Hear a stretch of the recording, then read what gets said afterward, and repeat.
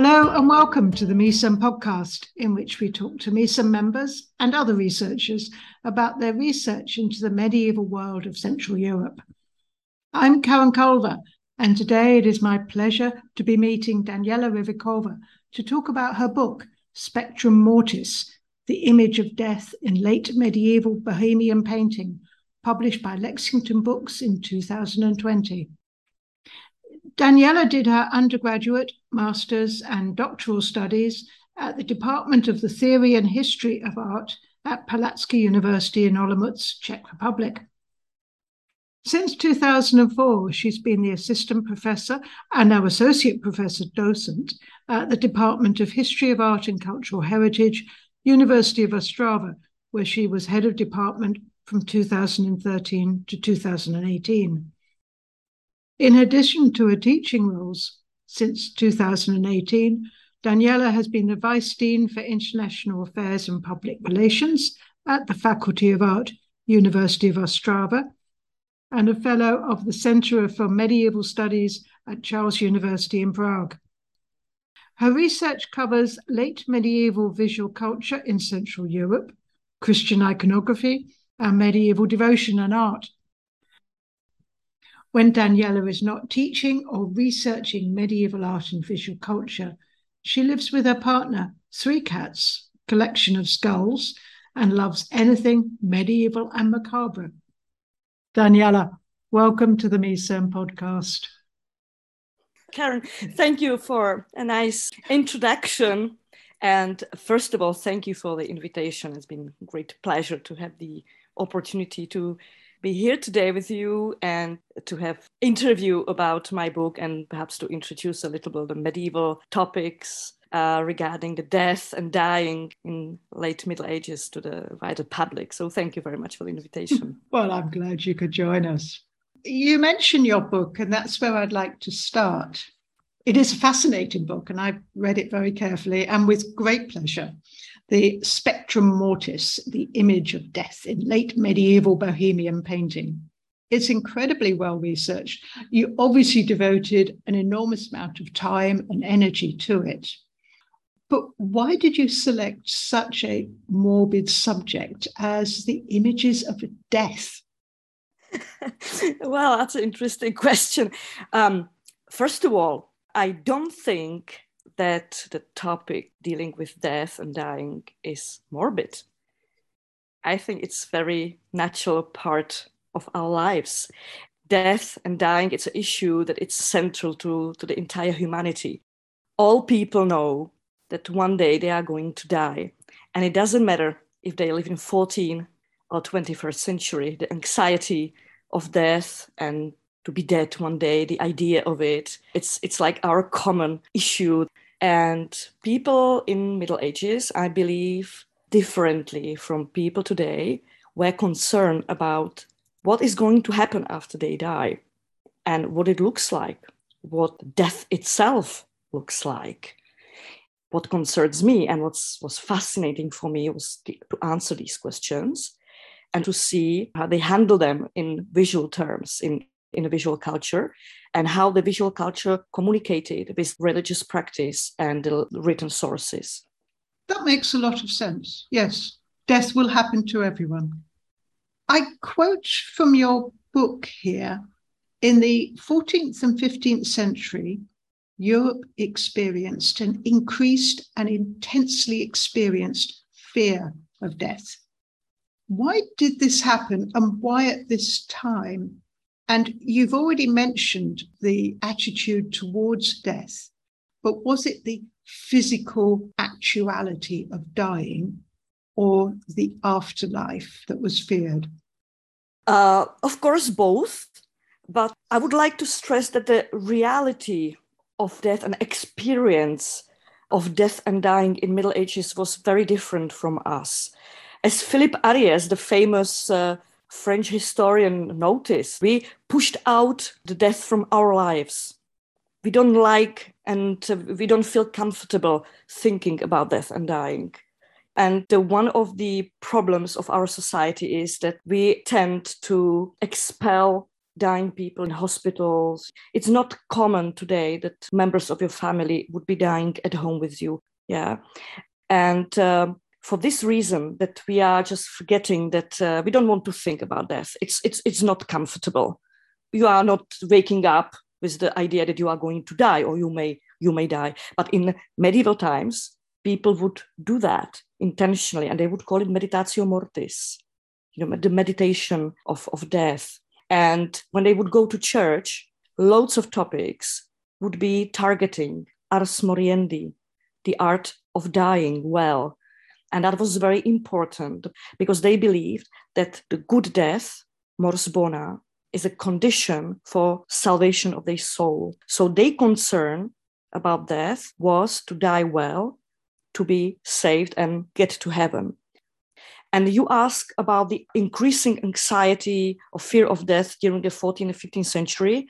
The end of 14th, the beginning of 15th century, it was a period of great social, economic, political, religious changes in Europe. And these changes and the transformation, they always create a fear, increasing fear in the society among people. And it's very well reflected by the late medieval art.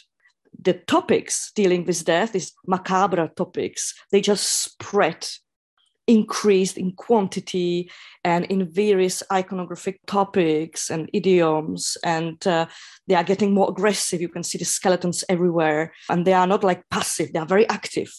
They are imitating living people. They are fighting with them. They are talking to them.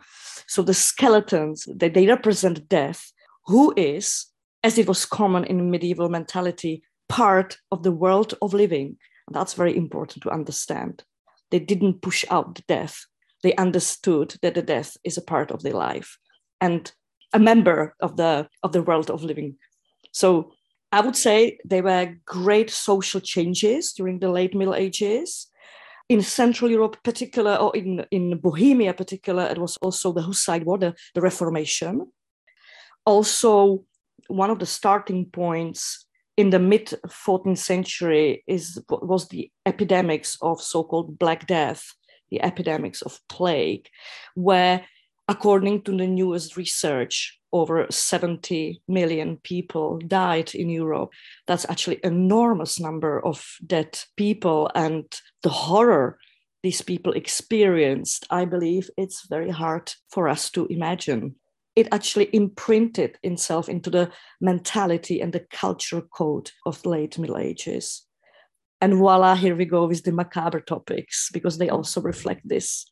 So it wasn't very happy period, I would imagine. I love Middle Ages, but I'm not sure if I would like to experience this. It was definitely a period experiencing great changes, going towards the early modern ages, towards Renaissance, etc. But it was really a difficult period. You mentioned the aim was to have a good death. What in the medieval period constituted a good death? And why was it important? And did that facets of a good death change over time? Well, the good death, the idea of mors bona, meant a death which is planned, prepared, and it's result of a preparation and ritual. And that meant that is a death which you wish to, you welcome death. It's like Tomáš Štítný, the famous Czech theologian. He said that good Christian is not afraid of death. He's looking for it. And that should be, for the late medieval theologians, the aim of all Christians. Why? Because when the death is well prepared, that means you say goodbye to your family, you had to re-establish good relationship with everybody, even with your enemies. You had to produce a testament, like to produce justice, the social justice. You need to invite a priest. The priest would perform a ritual of dying, including Eucharist sacrament, etc. And then you would lie down in your dying bed with the burning candle, looking at the crucified Christ and die. And that would be the ideal scenario that everybody wished for, while other people would be praying for you, etc., etc.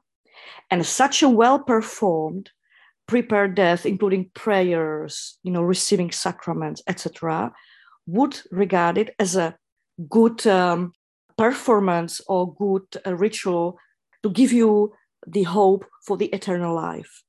Yeah, the very important part of dying well was your communication with priest, why you would have to tell them all your deadly sins. The deadly sins are very important in Middle Ages, because deadly sins means that this is sin which is leading to death, not to physical death, but to eternal death. In Middle Ages, people understand death as a dual phenomenon, physical death and spiritual death. The spiritual or eternal death, that means you would go to hell forever, eternal damnation. That's the real death of your soul. The body has to die. Everybody has to die. The body is not a problem. The problem is your soul, what happened with your soul. So dying well, the art of dying well, meant that your soul needs to be living, needs to be able to get to heaven one day, through the last judgment, etc. But you need to keep the hope. Or another type of that was mors improvisa, that meant sudden death. That's why people were afraid of plague so much, because people would be dying on the street suddenly. From the chronicles, you can read that people would be walking on the street and over the sun they would just drop dead. Well, that was the worst possible death for medieval man. You know why? Because you were not able to perform all the rituals, and you would probably die with some kind of sins that jeopardize your salvation. But you cannot know. That's even the worst scenario. While you've been speaking, I've been wondering two things. First, did a good death involve making donations to the church? And second, what happened if someone went to war and had a violent, unexpected death? Donations to church, definitely. People, good Christians, again, would try to do them during their lives, continually, because according to the Ars Moriendi, you should be prepared for death any minute, any time during your life. Because the common practice in the late Middle Ages was people were avoiding thinking about death, of course, like people today. But when they become ill or old and feeling that the death is getting close, that they started to do something. Donation to church, good deeds, If you were rich, found a monastery. That was a typical, VIP sort of activity when you were fearing death. This wasn't the scenario church actually wanted. They wanted people to prepare for their death continually. This meditatio mortis or memento mori, remember death. That was very important motto. You should be thinking about death all the time in order to be able to prepare yourself well. For soldiers, for people who were in danger to die through this sudden death in war, etc., there were precautions before the battle. So there would be Holy Mass, where all the soldiers would attend to receive the Eucharist sacrament and actually would do the best they could to prepare themselves for the potential death. And also there was this kind of just war. They believed that they are actually fighting for God. Yeah, like this Miles Christi, the God's night. So God will look at them positive, view and save them because they are fighting for a right thing. They always think that, right? And the Crusaders as well as both sides, thinking that the God loves them, Right. Your book talks mostly about the images of death. And although death was more visible, it's still quite an abstract concept. So how, in the late medieval period, how was death portrayed? First of all, the iconography of death during Middle Ages is going through a certain transformation, and it's a complicated issue I don't want to open here. So the most common image of death you can obtain, and one of the most attractive allegorical visualization of death, like, for example, Triumph of Death, where you can see a death in form of skeleton sitting on a leaping horse. And the horse is the fastest animal, of course, in Middle Ages. So that means the death is coming fast and suddenly and unexpectedly. So it's actually an image that is actually warning against sudden death, and also to show that death is unstoppable. You cannot fight death, not even if you are a strong knight. It's also issue that the skeleton meets a knight, skeleton meets the king, skeleton meets the emperor, and she always wins. The other very attractive and well-known image is the Dance of Death. And it shows the entire society and its hierarchy, Pope, Emperor, King, Queen, etc., going back to the beggar and child, that death is taking anybody, everyone. And you cannot talk to her, you cannot, shut her up, like, don't take me. And there is this dialogue. To dance with death, we believe that it actually reflected experience of dying. You are not dead yet, but you already know how to dance with death. That means you were, for example, seriously ill and you survived. That means you danced with death. Yeah. And the social strata, it's represented by Dance of Death. That's also showing the stratification of the society and the very simple motto, which was very attractive, that death is the same for everybody. The death is often saying to emperor, you are king now, but in grave, you will be king of worms.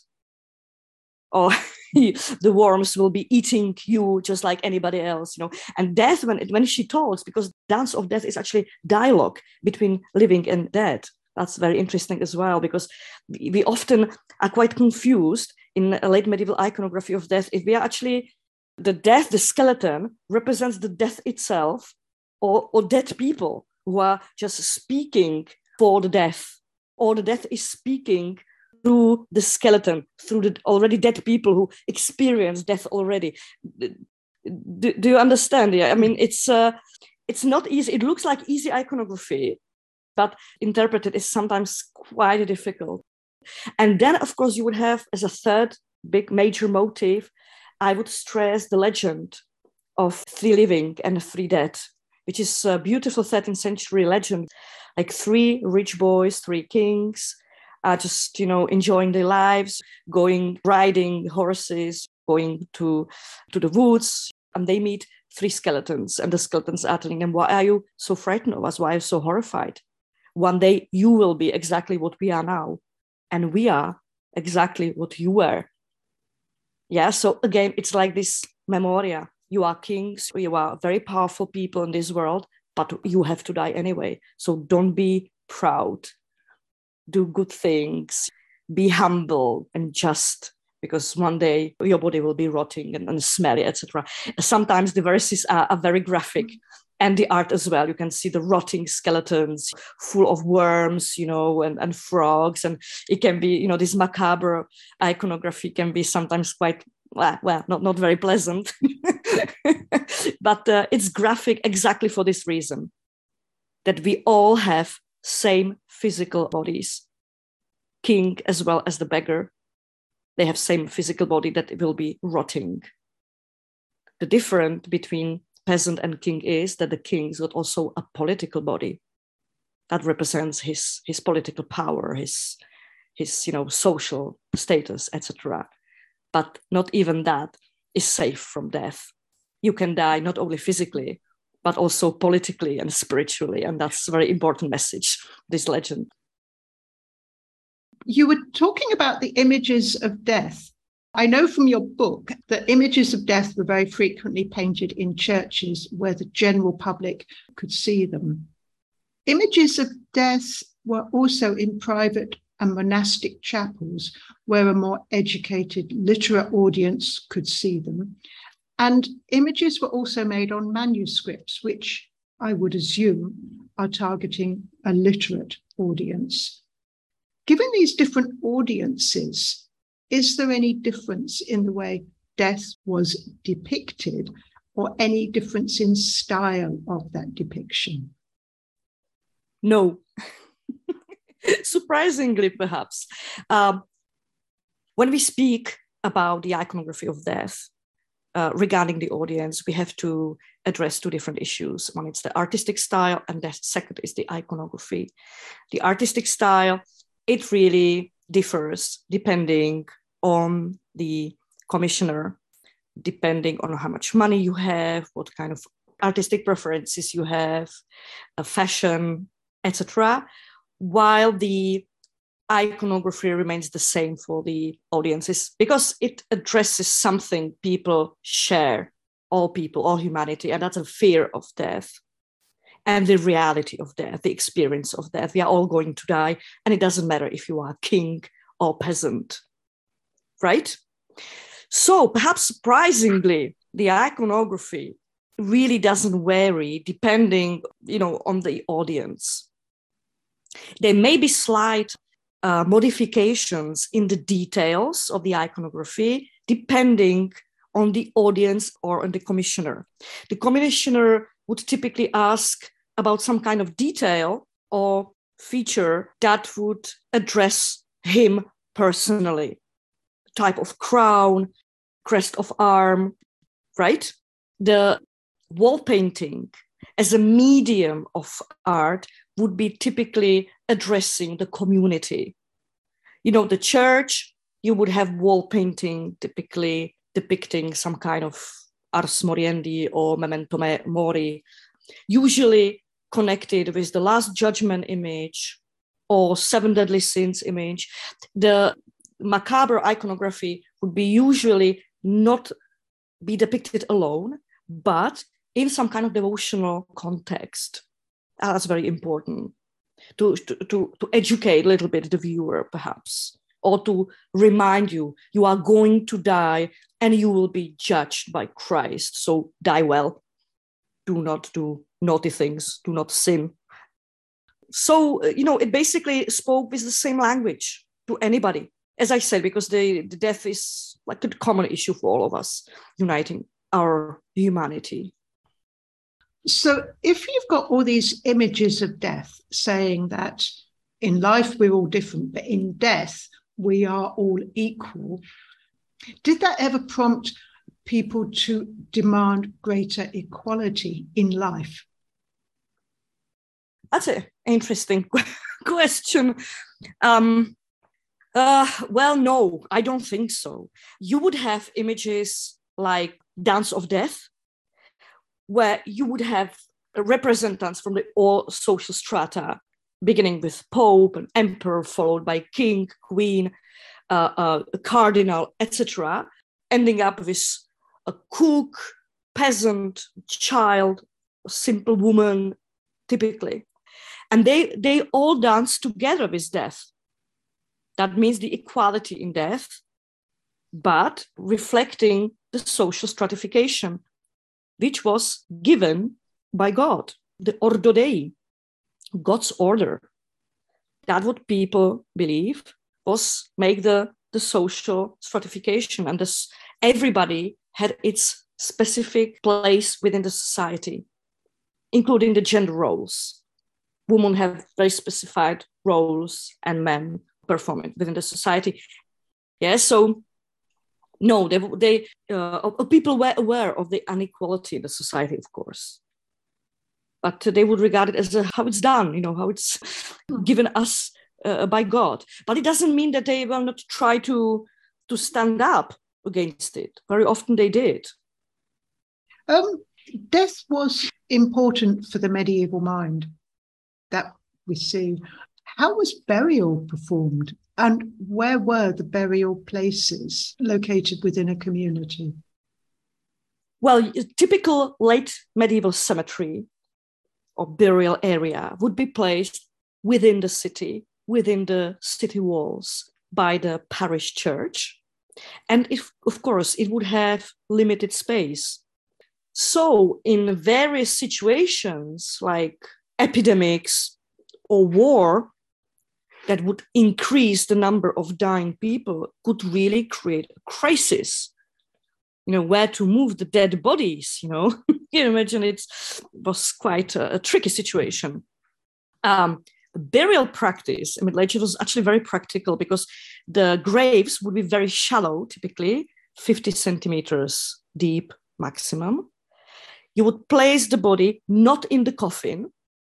The coffin was used only for the transportation of the body, not for the burial like today. And after body decay into certain stage, it would be removed from the grave and placed into special burial chapel, and it's part called ossarium, the chamber where the bones would be stored. Sometimes it would be mess, sometimes they would be really nicely tidy, organized. And it was these charnel houses, as we call them, were usually placed in the middle of the cemetery, also used for the liturgy, the office of the dead, for example. Because the burial liturgy would take two parts. One took part in the church, that would be the liturgy, the mass, etc. And then you would be having this other part of the liturgy would take in the chamber house. Yeah, and all over Europe, the practices of burials would differ. For example, in France, you would have very deep graves where bodies would be stored on top of each other, which is, the idea which we don't like very much either. And they didn't care about the remains of the human body very much, to be honest. The soul was important. The body, after resurrection, will be reconstructed to you. So for us, their dealings with the human remains is a little bit strange. And also, I would like to stress that the medieval cemetery was still regarded as a place within the living community. So you would usually find there not only the charnel house, but also a public house with prostitutes hanging around. People would be passing by the cemetery or passing through it. It would be like a normal communication, like a street in the town. And it's also very nicely reflected by the late medieval iconography, where the meeting between dead and living takes place in the cemetery significantly. This is the place where you can meet dead, where you can meet death, and you can talk to her. There is also interesting phenomenon called revenants in Middle Ages. Dead people, usually your relatives, returning back to you like zombies. For us, it's like a Hollywood horror movie, right? Telling you about their needs. Usually, they come from purgatory, telling you, oh, I still have like 14,000 years left in purgatory. Please pay more for the masses. So they shorten me the period I spend in purgatory. And various requests of this type. So for us, it's a bit horrendous or horrific idea, but it only shows that in Middle Ages, the world of living and world of dead were not separate worlds, but they were penetrating each other and communicating with each other in a very, very natural way. In a way that we don't do today at all, which really leads me to my final question, to raise things that you have already mentioned. The way we deal with death now. The medieval world feared, but they thought about death and they faced it, where it seems today we don't. If you're very wealthy, you could go through technological ways of trying to create an illusion of eternal life for yourself. Other people refuse to make a will or refuse to plan for their funeral. And I'm aware, particularly as I'm getting older, I'm aware people don't talk about someone having died. My great Aunt Hilda passed. Never Aunt Hilda died. Death is offensive to our living souls now. How do you think this compares, and what can we learn from the way the medieval people faced death? Well, yeah, I think this is a very important question. Seriously, this is one of the fundamental ones, and I also try to address it in my book. We live in over technology-centered society. We believe that technology can solve everything, even our natural anxiety of death. Well, it doesn't work this way. As I mentioned before, and as Norbert Elias has written together with Philippe Ariès, we expel death from our lives. As you say, it's almost offensive when you start to talk to people about death. They think you're a little bit crazy. It's somehow being asocial to even speak, to even open the topic of death, even to ask people, for example, when you die, what kind of music you would like to play on your funeral, They get furious because they think you're being unpolite. And that's very, very unnatural.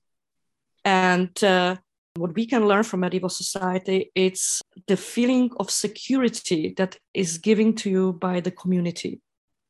It would never, ever happen in the Middle Ages, not in the normal circumstances, that a member of your family would die outside the family circle, alone somewhere in the hospital.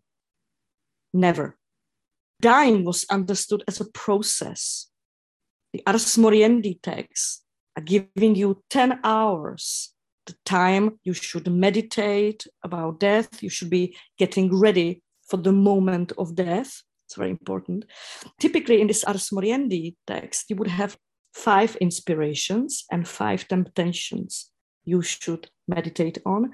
And the last 11 hours, that's the hour of death. You would lie down, praying together with your family members, holding a candle and looking at the Christ and die.